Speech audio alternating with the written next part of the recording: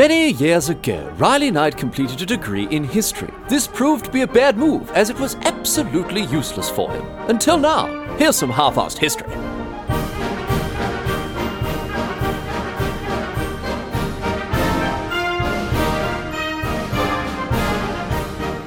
What's going on, mate? Great to have you along for some more half-arsed history. This week on the agenda, going to be having a chat about a woman named Black Agnes, who was a Scottish noblewoman who led the defence of Dunbar Castle in 1338. Now, this was during the Second War of Scottish Independence, the hotly anticipated sequel to the first, when Scotland was fighting. No prizes for guessing who they were fighting. They were, of course, fighting the English, obviously. I mean, who else was it ever going to be? Anyway, so the English, right? They advanced on Dunbar Castle in early 1338 while the Earl of Dunbar was away, and Agnes rose to the occasion magnificently. Some of the stories that emerged from this siege are absolutely incredible. They're so funny. She took the piss out of the English like only a Scot can. She used a very entertaining mixture of mockery and trickery and tomfoolery. The whole thing comes off like a bloody Will Ferrell film, to be honest. It's quite remarkable. While I'm sure, the nearly 700 years since it happened has meant that some of it has, been maybe a little bit exaggerated. For the most part, it's all historically verifiable, and most of what I'm going to tell you is we're almost certain it happened. Again, there may have been a couple little sort of, bit of spit and shine on some of the stories that make them a little bit better, but broadly speaking, what we're going to discuss here is verified as historically accurate and actually did happen. And the reason I'm being so, sort of mentioning this, giving you this sort of like little disclaimer here is when you hear it honestly, a lot of it sounds made up. A lot of it sounds like a medieval disaster comedy.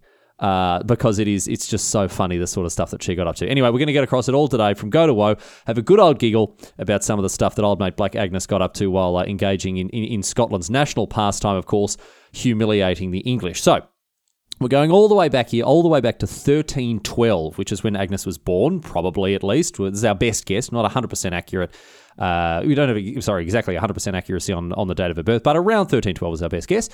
In any case, wouldn't be too far off either way, so no worries there. Anyway, she was the daughter of a Scottish earl whose name was Thomas Randolph, and he was the nephew and good mate of the very famous Scottish king who you probably heard of, Robert the Bruce. Now, Robert the Bruce was king during the First War of Scottish Independence, which saw, obviously, the Scottish beat the English and maintain their independence, of course.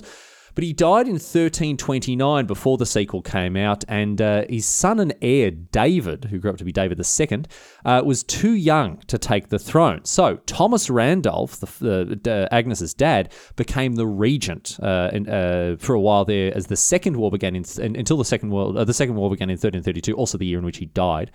And it didn't stop there either, the sort of the Randolph's association with the high and mighty in Scotland, because her brother John became the joint regent of Scotland in 1335 until he was captured by the English and held in the Tower of London. So remember him, he'll be important later on. But the point to take away here is that our mate Agnes, she's a proper highborn lady from a proper old Scottish family. She's rubbing shoulders with the rich and powerful over there in 14th century Scotland.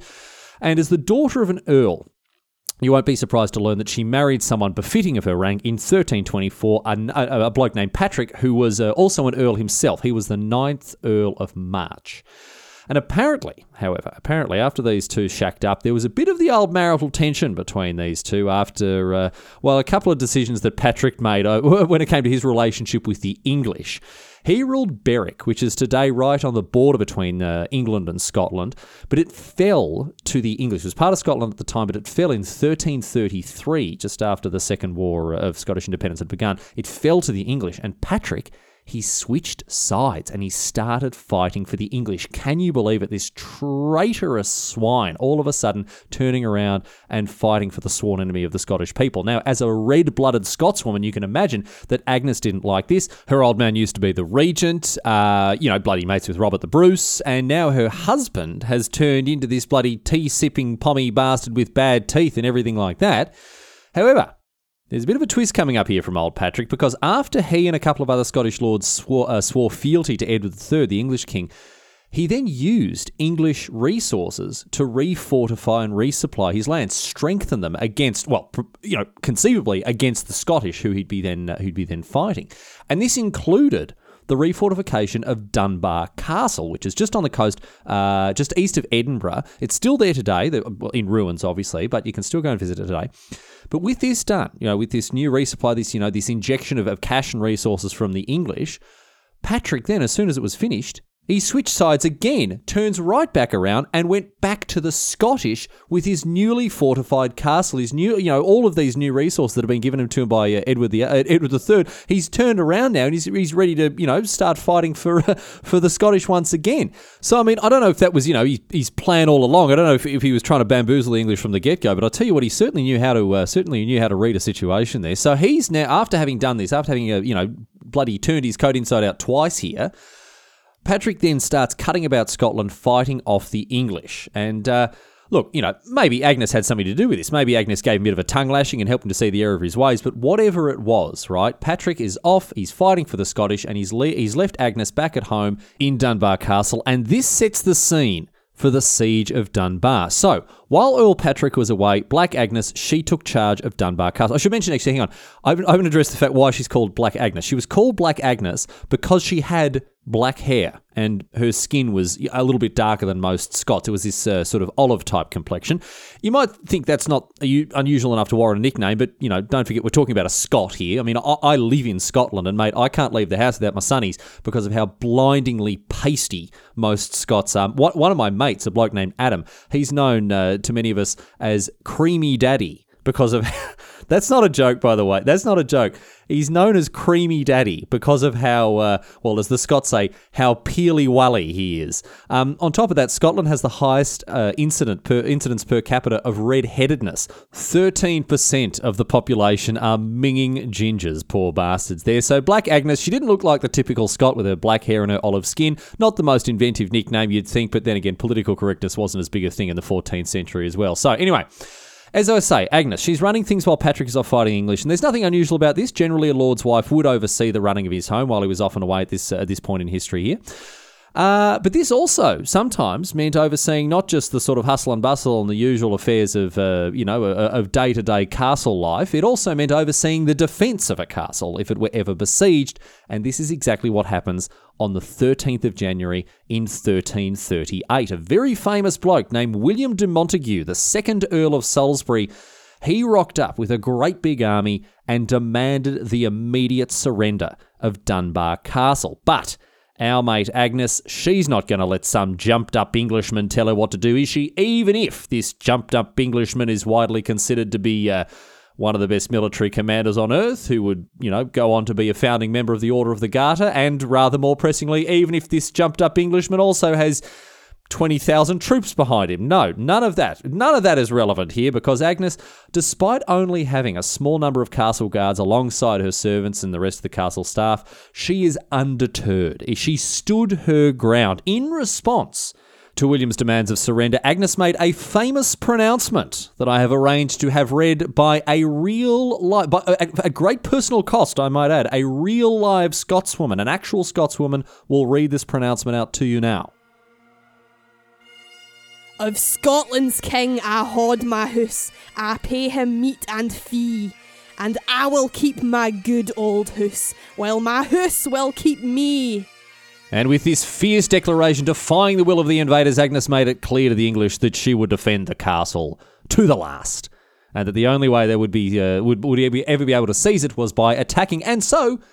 that's just what the English did. They set up their siege equipment, their catapults, whatever else, and they began to bombard the castle with these great, big, enormous rocks. A merciless bombardment it was, these rocks flying in night and day here. And here's where Agnes's piss-taking properly began. To show the English just what she thought of her castle, having these great big boulders flung at it, guess what Agnes did? She got her ladies in waiting together and she said, come here, girls, listen, you go and put on your best clothes, right? You go and get your hankies, go and get your bloody cleaning equipment, whatever it is, your dusters, your mops and your buckets, right? And I want you to go up to the castle ramparts and I want you to use them frilly white bloody handkerchiefs that you've got to pretend to dust and polish the damage that the siege engines had done. Imagine this. The attacking English army, they are hurling colossal stones at this castle, attempting to, cow and frighten the Scots into surrender. And Agnes's response was to send out her servants as though they were doing a bit of cleaning, just, cleaning up something like a broken plate, doing a bit of dusting for good measure.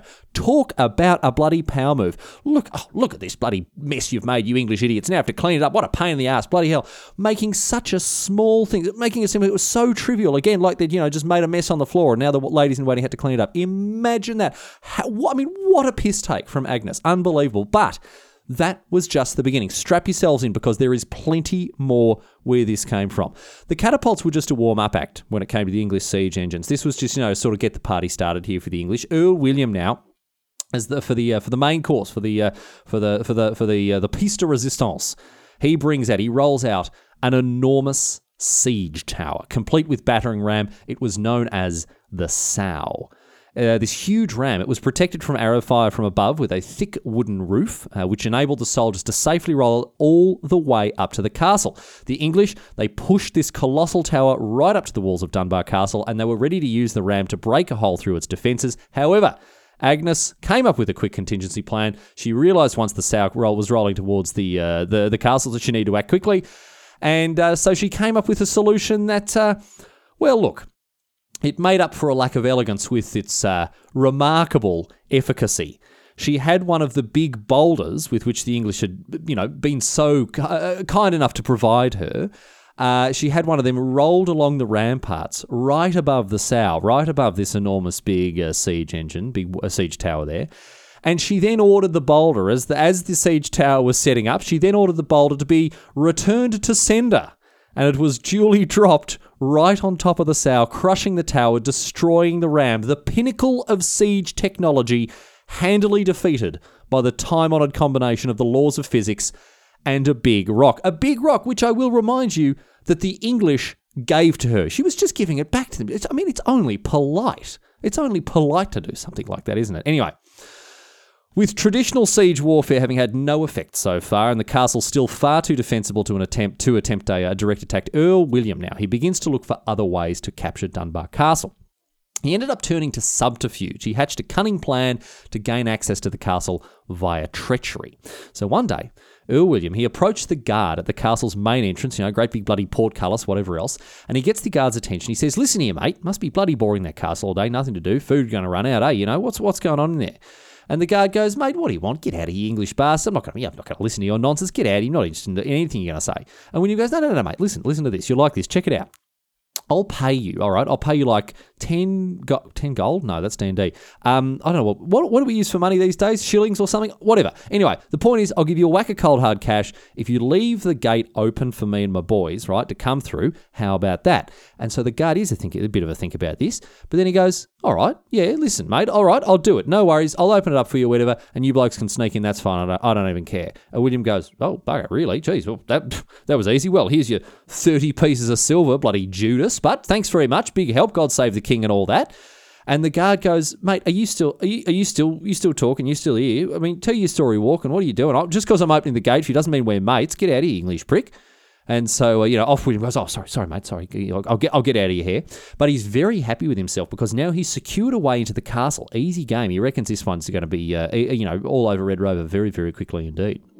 However, the guard has no intention of betraying the castle whatsoever. He's just fleeced the Earl for however much money was given to him, right? He's just nicked the money off him.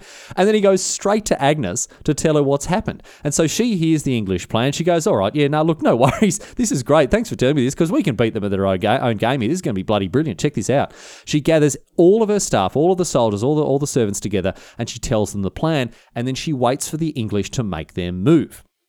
So the guard, he goes off at the appointed time and he opens the portcullis just as he'd arranged with the Earl. And Earl William, he sees this, he goes, "Bloody hell, can't believe my luck. This is brilliant. I'm going to have to capture this stupid castle by dinner time, no worries at all."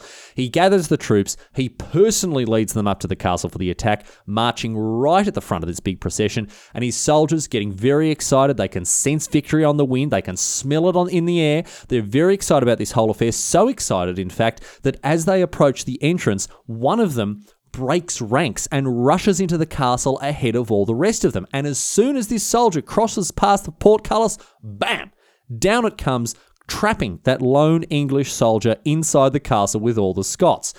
Agnes then appeared at the top of the ramparts to have a good old laugh at the English for having fallen for her trap there. Even if it didn't work 100% as she'd planned, she'd obviously hoped to trap the Earl himself rather than just a common soldier, but she'd still pulled the English's pants down, and she was going to make sure that they bloody well knew it. So she yells down to William and the troops, and this is what she says. She says, "Farewell, Montague. I intended that you should have supped with us and assisted us in defending the castle against the English."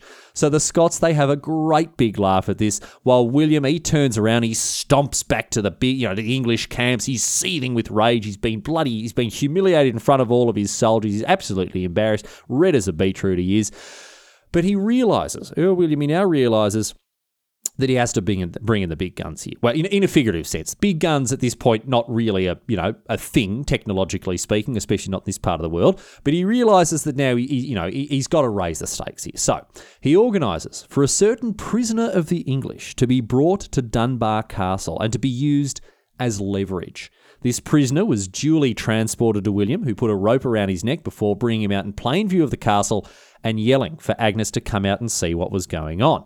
And Agnes, she pops her head over the ramparts and she says, "Oh, g'day, William, old mate. How you getting on down there, old son? What's going on?" And William, he reveals his prisoner, who, as you might have already guessed, is, of course, John Randolph, Agnes's brother, the bloke who I told you remember before. He'd been captured by the English in 1335. He'd been imprisoned in the Tower of London, and he was brought up here to be used now as leverage against his sister Agnes.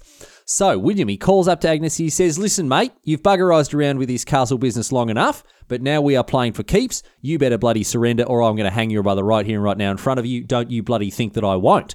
And Agnes, she goes, "Oh, all right. Well, I mean, would you? You'd be doing me a big favour. That'd be bloody excellent if you do that for me. Thanks very much, William, mate. That'd be one. That'd be really good. Be wonderful." And William goes, "Hang on, what? What are you talking about? This bloke's your brother, isn't he? You don't want me to kill him. What are you talking about?" And Agnes goes, "Oh yeah, nah, mate. Look, listen. It'd be great if you knocked him off, because he's the Earl of Moray since our old man died. He inherited the titles, and he's got no kids of his own. So if you kill him, I'll inherit those titles. And bloody brilliant. That'd be fantastic." And William, who is stunned with disbelief, he goes, "Mate, you can't be serious. This bloke's your brother. Come on, you don't want him dead. Just give me the castle, and we can all walk away. I've had him brought all the way up from London for bloody hell. I've done all this effort, and you're just going to say I should kill him?" And Agnes goes, "Mate, it's all good. Honestly, I've always wanted an earldom all of my own, so you just off him nice and quick, and guess who's the next Countess of Moray? That's right, it's me. Check me out up here." So she's called William's bluff, and he's revealed, after this, he's revealed to be a total codfish, because he doesn't execute John. He is far too valuable a prisoner to be killed just like that, as the former regent, as a huge, big, a very important, nobleman, an earl in the Scottish kingdom there. And so he doesn't execute him, and a bloody good thing too, because Agnes was lying through her teeth. As a woman, she wasn't in the line of succession for the earldom, so she was sailing bloody close to the wind there. Or maybe she just really didn't like her brother. Who knows? I mean, look, I honestly don't know what my sister would do in the same situation. If she told some bloke to hang me, I'd probably deserve it. If she did the same, because with how much me and my brother teased her when we were kids, I probably deserve it. Anyway, William, he's now been embarrassed in battle. He's now been embarrassed in subterfuge. He's now been embarrassed while trying to use a prisoner as leverage. Everything. At every turn, Agnes has been one step ahead, pulling his pants down, giving him a red bloody face. Black Agnes been running rings around him, humiliating him, all the Scottish guards, all the servants, having a great big bloody laugh at his expense.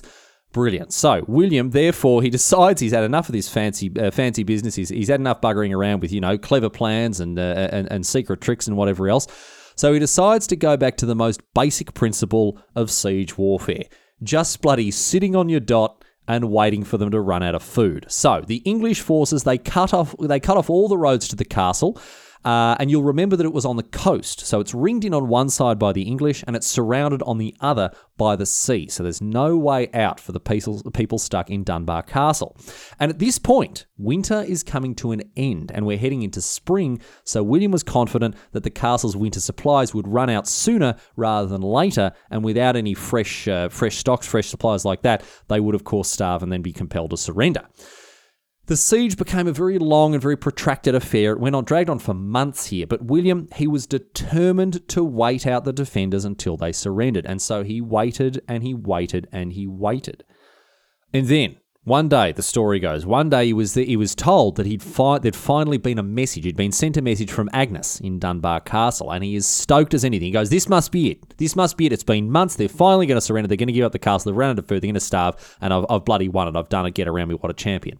So he rushes out to find out what this message is and is presented with not a notice of surrender, not a capitulation from the Scottish. Instead, he is presented with a freshly baked loaf of bread and a bottle of fine wine.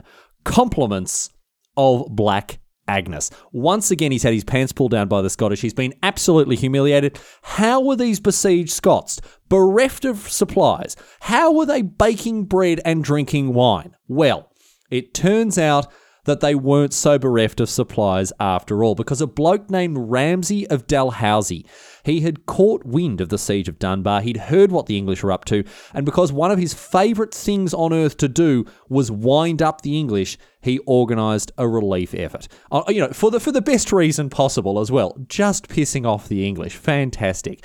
Ramsay had got 40 blokes together in Edinburgh, and he got a boat, he got a ship, and he sailed to Dunbar with a great big stack of supplies that he then snuck in by a sea-facing postern gate that was half submerged, back where the English couldn't see it.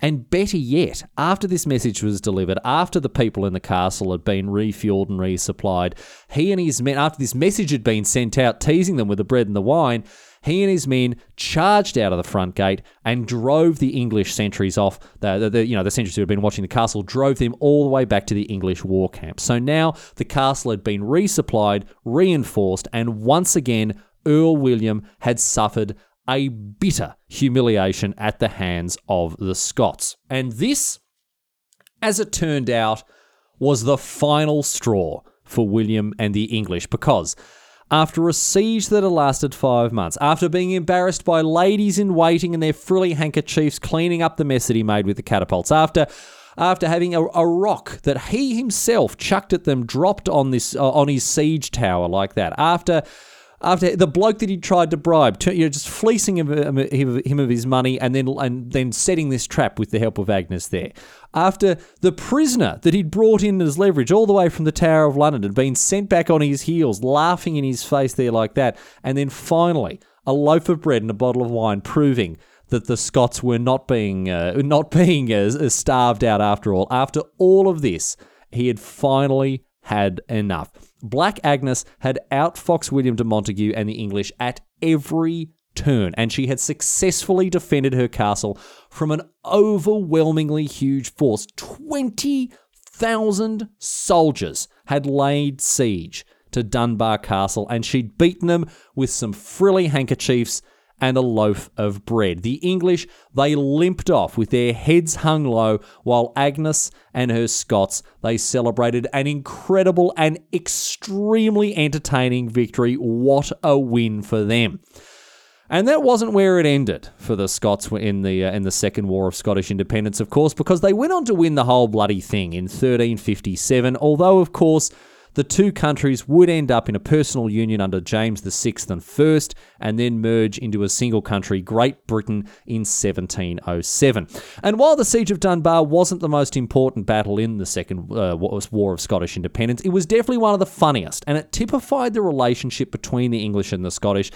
And, we can talk about personal unions, we can talk about mergers and acts of union and the United Kingdom of Great Britain and Northern Ireland, but I'll tell you what, there is something that hasn't changed in the near 700 years since the Siege of Dunbar. This relationship between the English and the Scottish is a relationship that exists, in my experience, to this very day. Scots in the 21st century, they still bloody love getting one over on the English and making them look like fools wherever they can. So, while defending Dunbar Castle, Black Agnes acted in the proudest traditions of her people, tormenting and humiliating the English at every turn.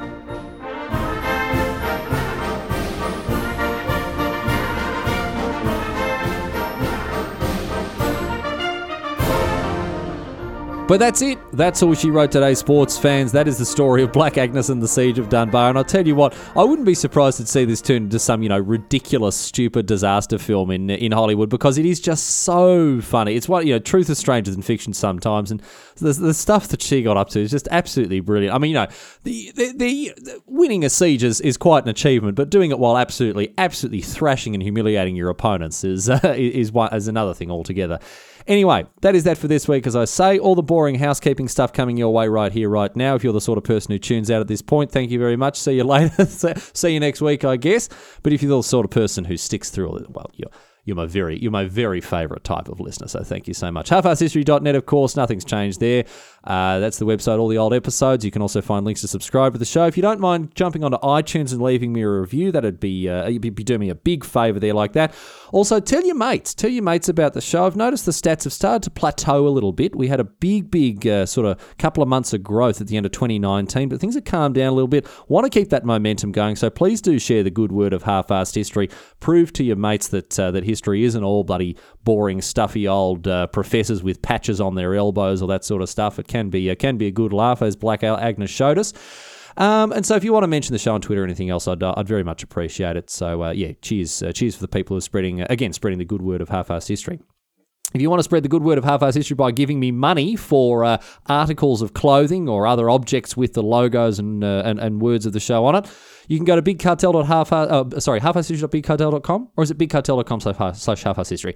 I don't know. You'll figure it out. There's a link at halfassedhistory.net anyway, so just follow that. And you can buy T-shirts, magnets, you can buy notebooks, all sorts of stuff there as well if you want that. Free shipping on all orders, of course. And finally, if you want to give me money but want something less tangible in exchange for it, well, thank you very much. You can join the other suckers on the other exalted and greatly appreciated Patreon supporters that I have. Thank you so much to all of them, giving me money each month, I should say, for this stupid podcast. A range of benefits there: early access to shows, uncut episodes. You can be burp and fart to your heart's content. In addition to, of course, the chance of becoming an executive producer of the show. If you stick around long enough, you'll get those business cards sent to you. No worries at all. But that is that, as I say. Special thank you goes to all the Patreon supporters and, of course, to all the people listening as well. Thank you so much. I appreciate you all equally. I just appreciate some a little more equally than others. We're going to close the show out, as usual, with a question posed on Reddit. This one isn't specifically about Scotland or about England or about the War of Independence or anything else there like that, but it is about the Middle Ages, and it really, really did tickle me. It is from Reddit historian and then some, who asks, what were air shows like in the Middle Ages?